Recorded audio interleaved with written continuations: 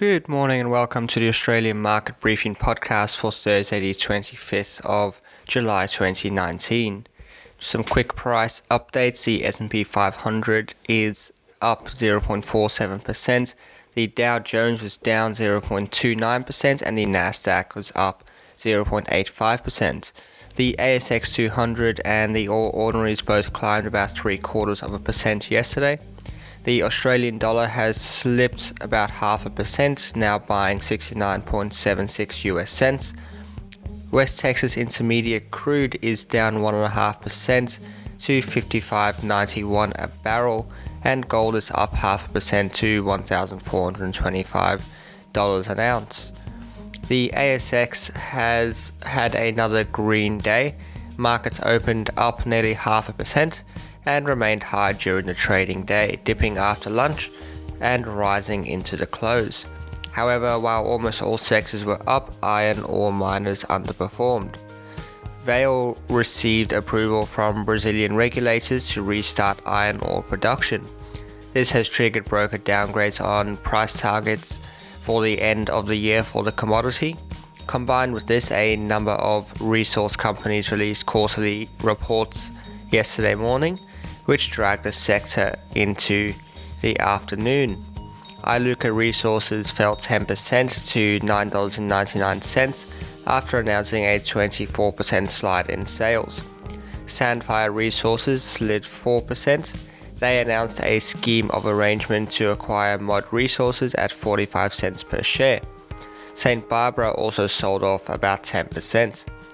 Pacific Energy, on the other hand, was up about 36%, announcing that it will be acquired by a subsidiary of QIC Private Capital. Coles was up about 1%, announcing a partnership with global technology firm Accenture, which is expected to provide cost savings of about $1 billion for Coles over 4 years. The Nasdaq and S&P 500 powered ahead overnight as Texas Instruments reported strong quarterly results. However, the industrial-heavy Dow Jones slipped as Boeing and Caterpillar both reported disappointing numbers. Caterpillar dropped 4.1% after reporting weak sales in China.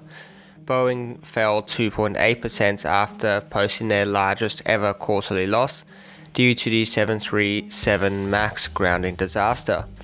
UPS was up 8.5% after posting strong quarterly profits. Facebook traded flat through the day ahead of earnings, which will be released this morning. Tesla is also set to announce earnings this morning. In the UK, Theresa May has handed in her resignation and Boris Johnson has assumed the top spot. He has swept away Theresa May's cabinet and pledged to have Brexit done by October 31st. There is now 99 days until the Brexit deadline, and EU have made it clear that they are unwilling to do any more large-scale negotiations. Johnson maintains that he will be getting the UK a better deal.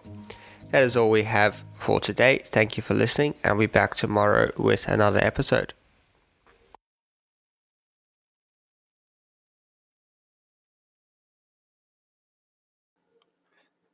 Hey guys, I just wanted to let you know that the Business as Usual podcast is going strong. We release every week at midday, so definitely go wherever you listen to podcasts, go and have a listen, or check out the Millennial Investor YouTube channel.